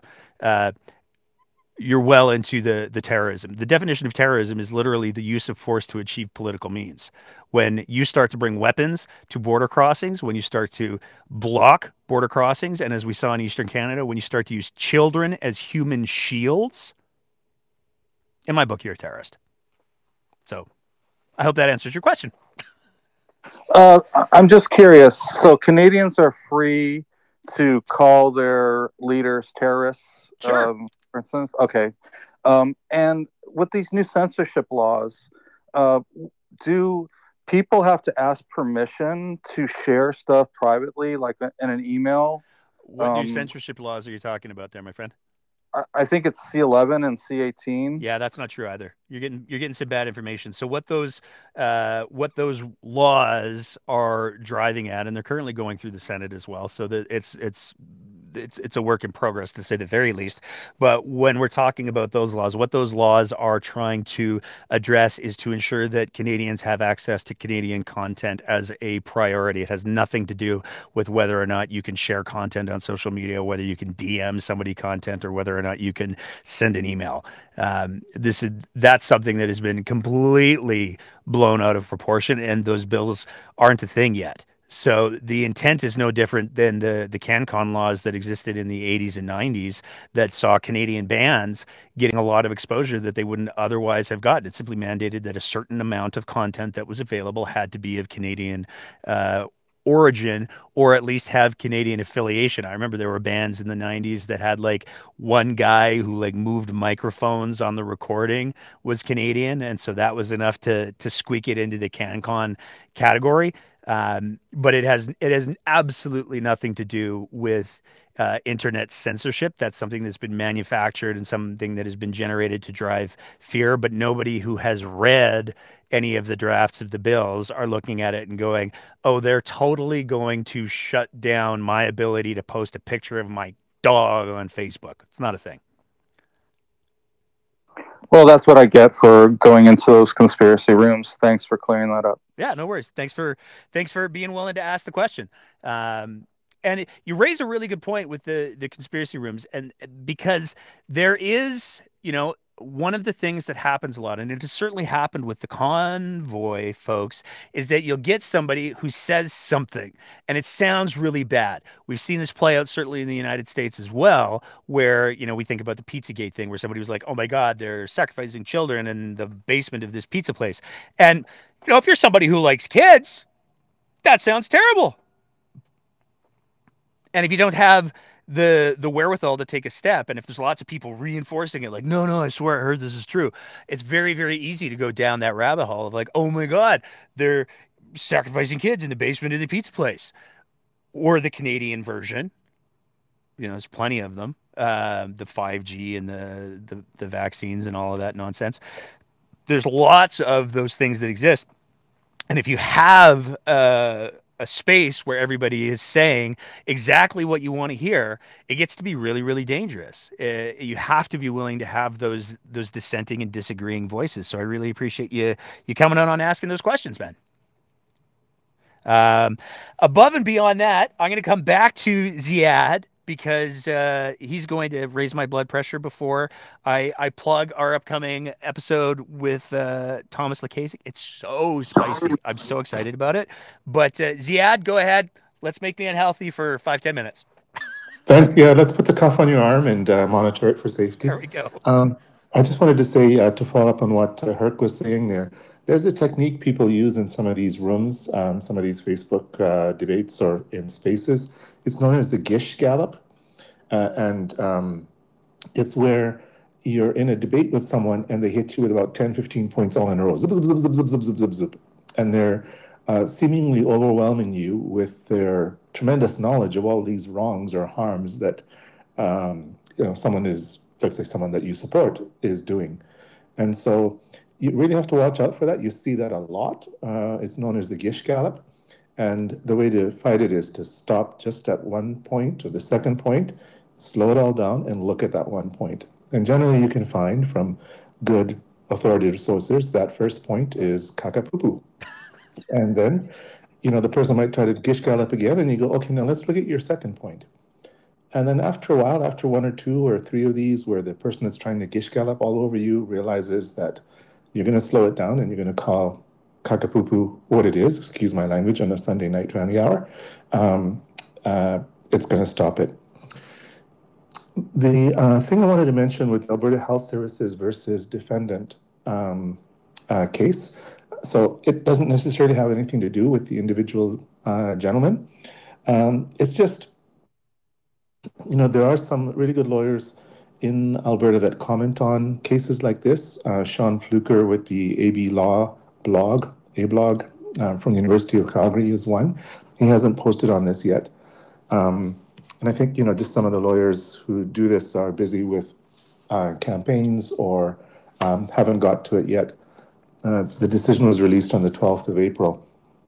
But there were a couple of things in there that I wanted to point out that I think are useful for people like me and other people on this call who do advocacy or who make comments, independent folks like let's say yourself, Nate, as well too, that make comments about public bodies or make comments about officials. So I wanted to talk about some of those things. So overall, it's 100 and roughly 30 paragraph judgment. A light read. And yeah, a light read. And the judge has written it in a fairly accessible way. I think if you've done some post-secondary education, you can handle it.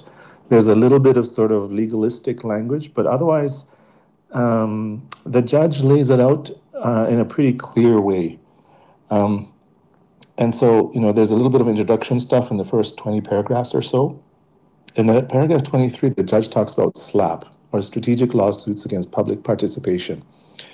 And the defendant in this case tried to rely on Ontario legislation, which has a SLAP, anti-SLAP provision in its legislation, to argue that what's happening here to the defendant here in Alberta was wrong. And so, there is no, unfortunately, for many people I know, no anti-SLAP legislation in Alberta, but you have to use Rule 368 of the Alberta Rules of Court, which handles abuse of process. So for people who are, I suspect many of your listeners are involved in things like this, so Rule 368 and the way the court describes it from paragraph 23 to 27 in this judgment is handy. The other thing, particularly for people, I think I myself might have said AHS lied once or twice, and I probably will do so again in the next week. So the judge specifically went from paragraphs 28 through paragraph 59 in depth about whether AHS can bring a defamation lawsuit. And the judge looked at Canadian cases, international cases, whether public entities as a government can maintain a defamation action, and then is AHS government? And AHS tried to say, no, we're not government, and the judge shredded that.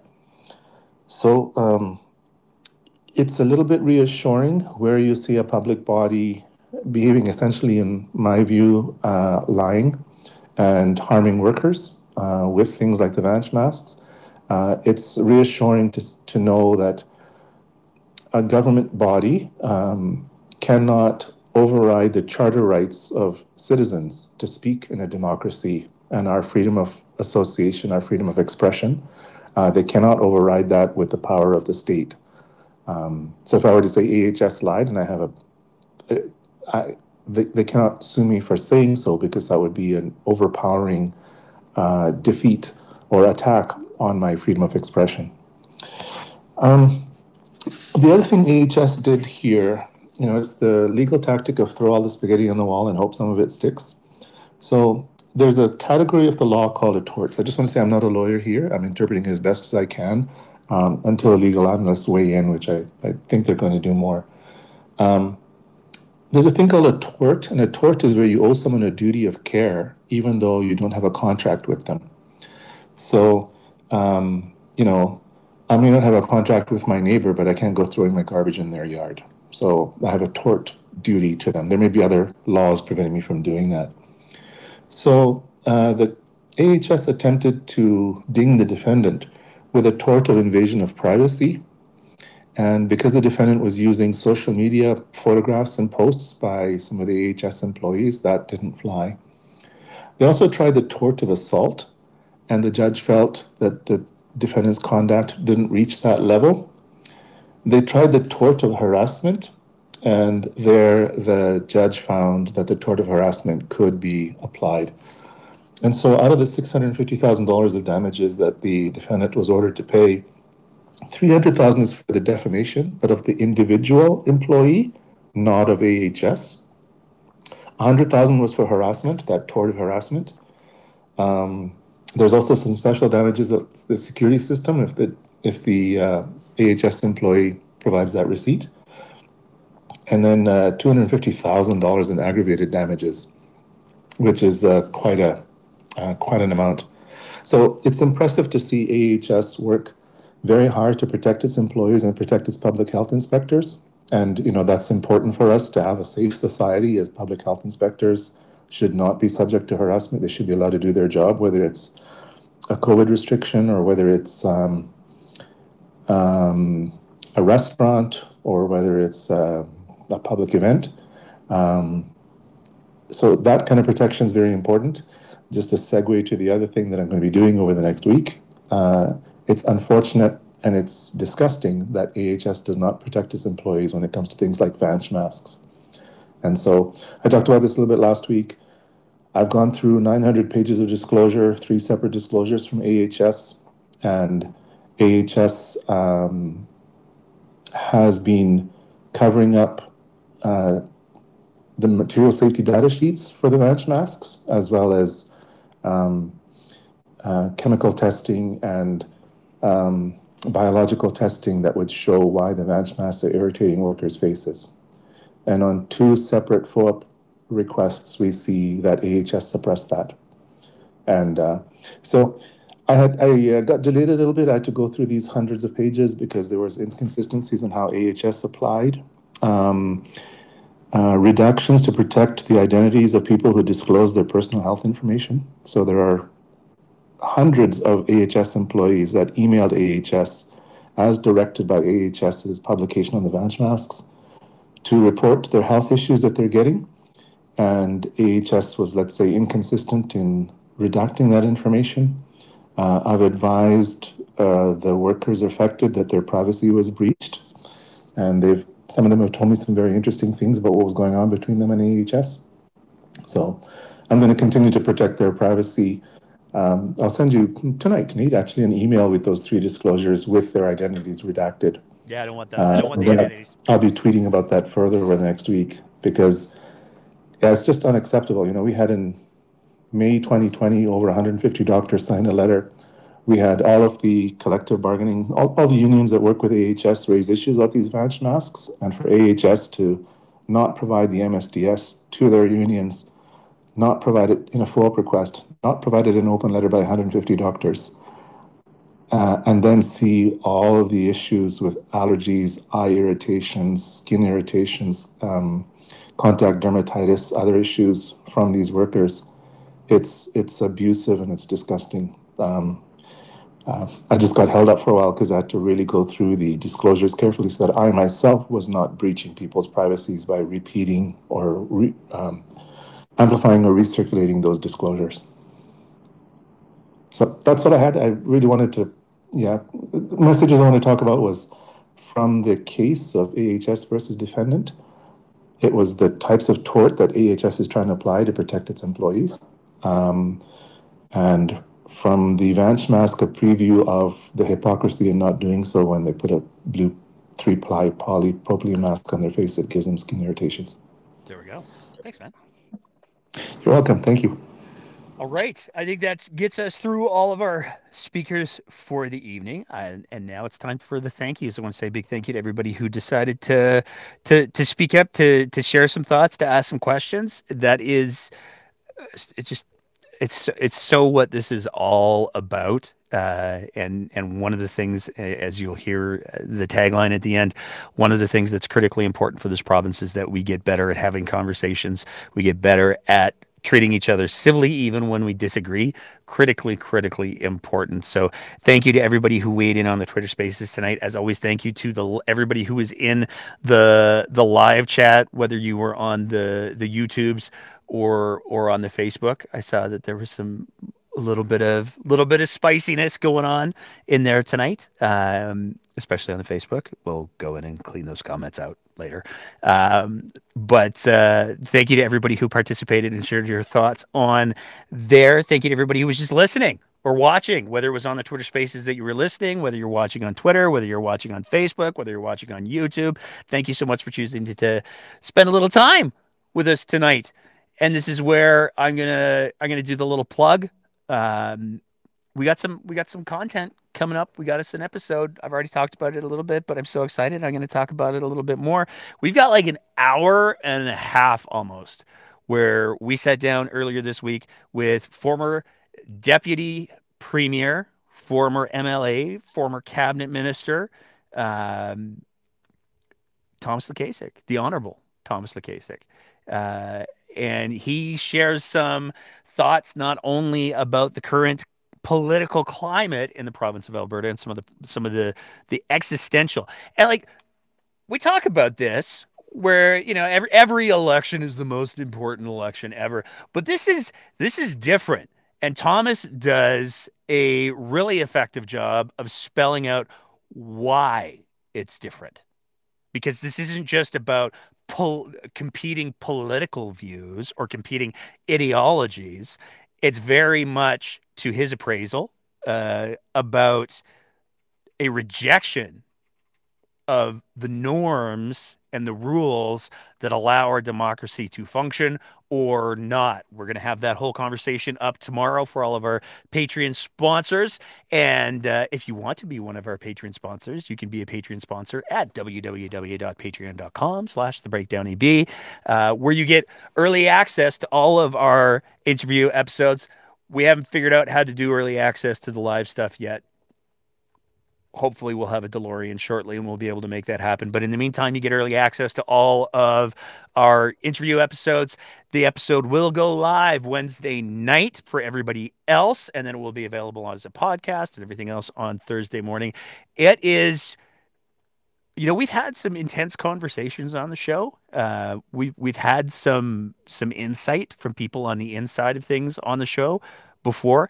The conversation with Mr. Lukaszuk, I think, is probably one of the most, it's a bucket of cold water right in the face for a lot of different reasons. And Mr. Lukaszuk does not pull any punches whatsoever. So that's definitely one that you're not going to want to miss. That'll be out on, like I said, tomorrow night for our Patreon sponsors. Wednesday night, it will be broadcast. Thursday, the podcast will be out. And we'll be back again next Sunday for another live show, and then we got some other stuff planned. We're going to be hopefully doing some panel conversations with some folks from a couple of the different political parties who are running in the next election. We're working on setting some of those up. If you are listening tonight and you're one of the candidates in the next election, send us a DM. We'd love to hear from you. It's kind of hard to know who's going to talk to us and who's not allowed to talk to us and all of that kind of stuff. So if you want to have a conversation and you're running in the next election, unless your name's Arthur, in which case you can fuck right off. But otherwise, we'd love to hear from you. Thank you again, honestly, to everybody who participated tonight and everybody who has listened. It's only going to get more nutty in this wonderful little province of ours.